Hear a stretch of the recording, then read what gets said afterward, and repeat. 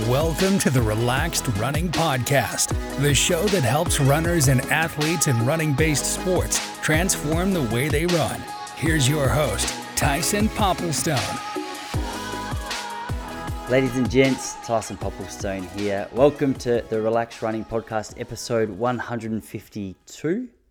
I'm pretty sure we're at episode 152. Man, time's flying on. We started this back in 2019, and there's been a couple of missed weeks here and there, but pretty much consistently throughout that time, we've uploaded an interview or a thought, or there's been something coming out each and every week. So I hope you guys are enjoying it.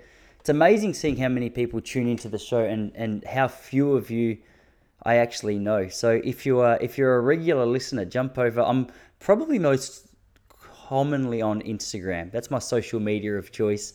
So I'd love to know who you are. I met some listeners at the Great Ocean Road Marathon last year. I think that was now. It's going back a little bit. I was on the microphone there doing some of the course announcing, and one lady before the race came over and she goes, "Man, I know that voice from somewhere. I'm trying to pick it." And turns out she was a fan of the show. So if you are, let us know. Jump over on Instagram. Also, if you're a fan of the podcast and you like watching the content, this is all available over at YouTube as well. So if you just jump on there, type in Relaxed Running, our podcasts will come up. More than that, I do a weekly video outside of the podcast. This week, I broke down or looked at Eliud Kipchoge's world record over the marathon. So if you're interested in more running tips, tricks, and strategies that we don't talk about here on the podcast, jump over to YouTube. Excited for you guys. I know the Melbourne Marathon, for those of you here in Victoria, is coming up very, very quickly. And I'd love to hear some of your progress, whether you're running the marathon, the 10K, the half marathon. I ran the 10K there back in 2011. It was my first big win. Actually, this trophy here, that's the Melbourne Marathon 10K win from back in 2011. It's a nice one. It's got a blue light behind it, so I'm trying to make the desk look pretty, but nice clear glass one. So I got really good memories there. Better than the trophy, actually. I got a 12-month membership with the coffee club, which they gave a big coffee machine and 12-month worth of beans. And I think that's where my coffee addiction or my coffee habit started, was back there in 2011, going into 2012. So whatever it is you're preparing for, whatever race it is, I hope your preparations are going well. But unfortunately for some of us, running's it's an undulating kind of a sport. Pardon the pun. It's undulating not only physically but emotionally as well. There's so many curveballs that a sport like this can throw at us. And just a couple of weeks ago, I had to have a difficult conversation with one of the athletes that I'm coaching, who's put in a tremendous amount of work. He's been incredibly consistent. His training progress is really starting to show. So every time I jump on Training Peaks to have a look at how he was progressing, I was getting excited to watch this guy run. And unfortunately, just a couple of weeks ago, after a couple of little hiccups with health, he's got a busy life. He's a hardworking man. He's got a family at home, and he's training hard as well. He got whacked with like a little bit of a man flu, I think, initially, and then a few weeks later got back into it, and then got whacked with COVID, which had him out of sorts for about a week or two. And he was planning to run the Melbourne Marathon, and was really excited to see how he's progressing. We just started to really see an increase in his long runs, and man, he was flowing. He was going along nicely.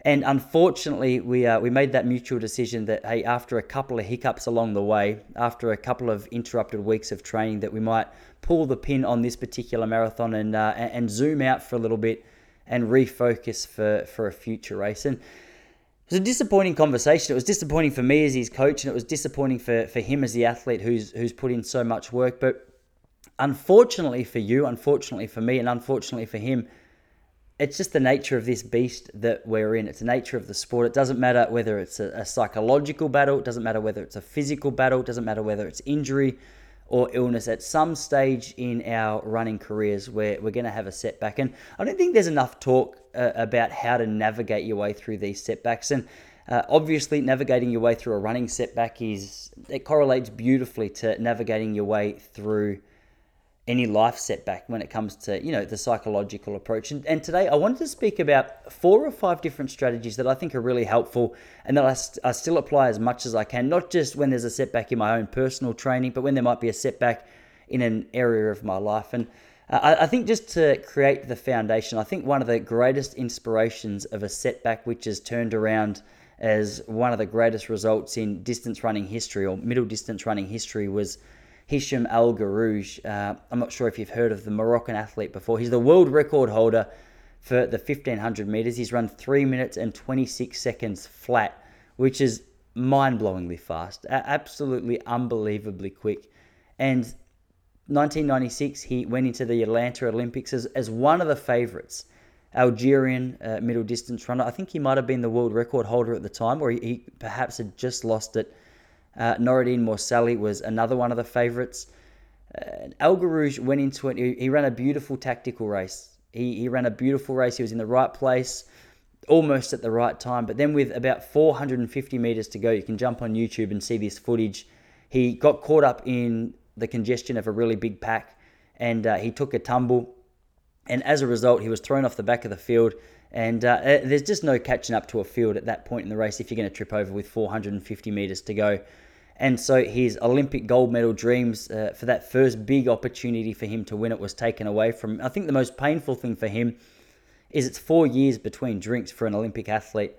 So he went back to Sydney. This time he was the hot favourite. Everybody expected him to win. He was facing the likes of Noah Nyen of Kenya. He had Bernard Lagat in the race. And this time he ran a different race. He didn't let the race come down to a tactical mistake, or didn't allow himself to be in a position where congestion was going to cause him to fall at such a crucial point. And in what became a real El Guerrouj style of race, he took up the pace with about 700 meters to go. And then Noah Nyen, the Kenyan, just sat on his tail, and with about 80 meters to go, 60 meters to go, ran right by him. And this was perhaps the biggest disappointment of El Guerrouj's career. He said at the end of that race, there was a photo taken of him where he just looked devastated. He said he hung that photo over his bed and made himself look at it every day for the next 4 years to promise himself he would never experience that pain again. And I think it's helpful, though we're talking about an athlete at that level, I think sometimes we forget about the fact that none of us are excluded from these setbacks. So if you're currently going through a setback, or if you've been through a few and you're trying to navigate your way through, or if you've been lucky to this point and don't really have any tools when it comes to the inevitable. And I say inevitable not to disappoint you, but just to be realistic with you. It's a demanding sport. Our bodies are vulnerable. At some stage, there's going to be something that comes up. I wanted to share these with you today. And there's quite a lot of them, but I've tried to boil them down into 4 or 5 categories, which I think most helpfully help us navigate a particular time like this. So first and foremost, I think the first thing we've got to do is clarify what the setback is. I think sometimes we can just walk away from a race with a general sense of disappointment. And if you're anything like me, that general sense of disappointment can just become a lack of confidence, a frustration. But without that clarity of what it is that's caused the setback, I think it's really hard to make any progress. So what has your setback been? Have you, like the athlete that I'm working with, have you been sick? Are you out of form because you've been sick? Or did you have to pull out of a race because you've been sick? Or perhaps you've had to navigate your way through an injury. Is that what stopped your progress? Is that what stopped your consistency? I think taking that time to recognize it not only allows us to take that first step in overcoming it, it helps us navigate what to do with it. You can't make an improvement until you've seen what the problem is. So if you're sick, what caused it? Had you been, and it's really difficult sometimes, especially with a thing like, a cold or a flu and these kind of things. It can be really difficult to know exactly what caused it. Were we run down? Were we in the wrong place at the wrong time? Had we been nourishing ourselves right? Were we pushing ourselves a little bit too hard in training and our immune system had taken a whack as a result? I think what's important about that is it allows us to set a little bit of a precedent or have a foundation to build upon for the next race. Now, I think having a training diary in these situations is really helpful as well, especially if you like to go into a little bit of detail with your training about what it was you were doing before the setback, because it gives you a little bit of color as to what caused the problem in the first place. So if you can clarify what the setback is, it can give you some practical tools to work through. But in saying that, just because you've clarified the problem, it doesn't mean the emotional frustration or the distress or the disappointment or whatever it is that you're feeling just disappears. Unfortunately, that's going to hang around for a little bit longer. And that's where I think psychology is a really important part. Now, when I say psychology, what I mean is just learning to change the way that we see that particular situation, learning to view it in a more positive light. Now, there's a number of people that you can do this with. You can see a psychologist, more specifically, you can see a sports psychologist. For me, I've probably got two things that I found most helpful when dealing with negative or frustrating times in my life, and specifically my running, and that is the classic idea of reframing the situation. So if to use the example of the athlete I'm working with, if you've got knocked about because of the fact that you got sick before the race, it can be very easy to put a heap of pressure on yourself and be frustrated at yourself and be angry at yourself. Oh, why did this happen to me now? Why am I so frustrated? Like, why am I in this position now? It's so frustrating. But the idea of a reframe is to see it in a more positive light. Now, it's easy to say without the emotional residue.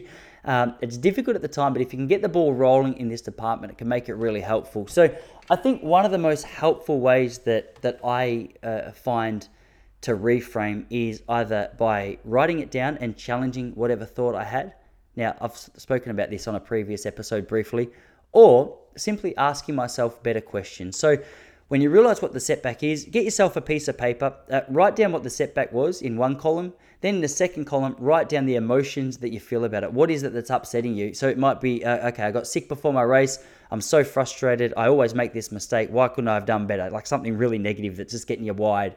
And then in that final column, it's where you challenge whatever the thought was from the second column. So it might be, obviously, it's disappointing that I faced this little hiccup so close to the race. However, I'm well aware of the fact that this is just a part of being a distance runner. I guess this welcomes me to the club of distance running. You know what I mean? Like, you can just put a positive spin on it. If you find that too hard to do yourself, think about what a positive person would say about the situation that you find yourself in. That's one thing I do when I'm really down in the dumps. I go, okay, what would a positive person in this situation tell me? And that's really helpful. It can help you just cultivate a fresher, more reasonable idea. The other thing is just, I love asking myself questions. So it's as basic as it sounds. So say I come home from a disappointing race. I'm really frustrated. I go, okay, hey, Tice, why are you so frustrated?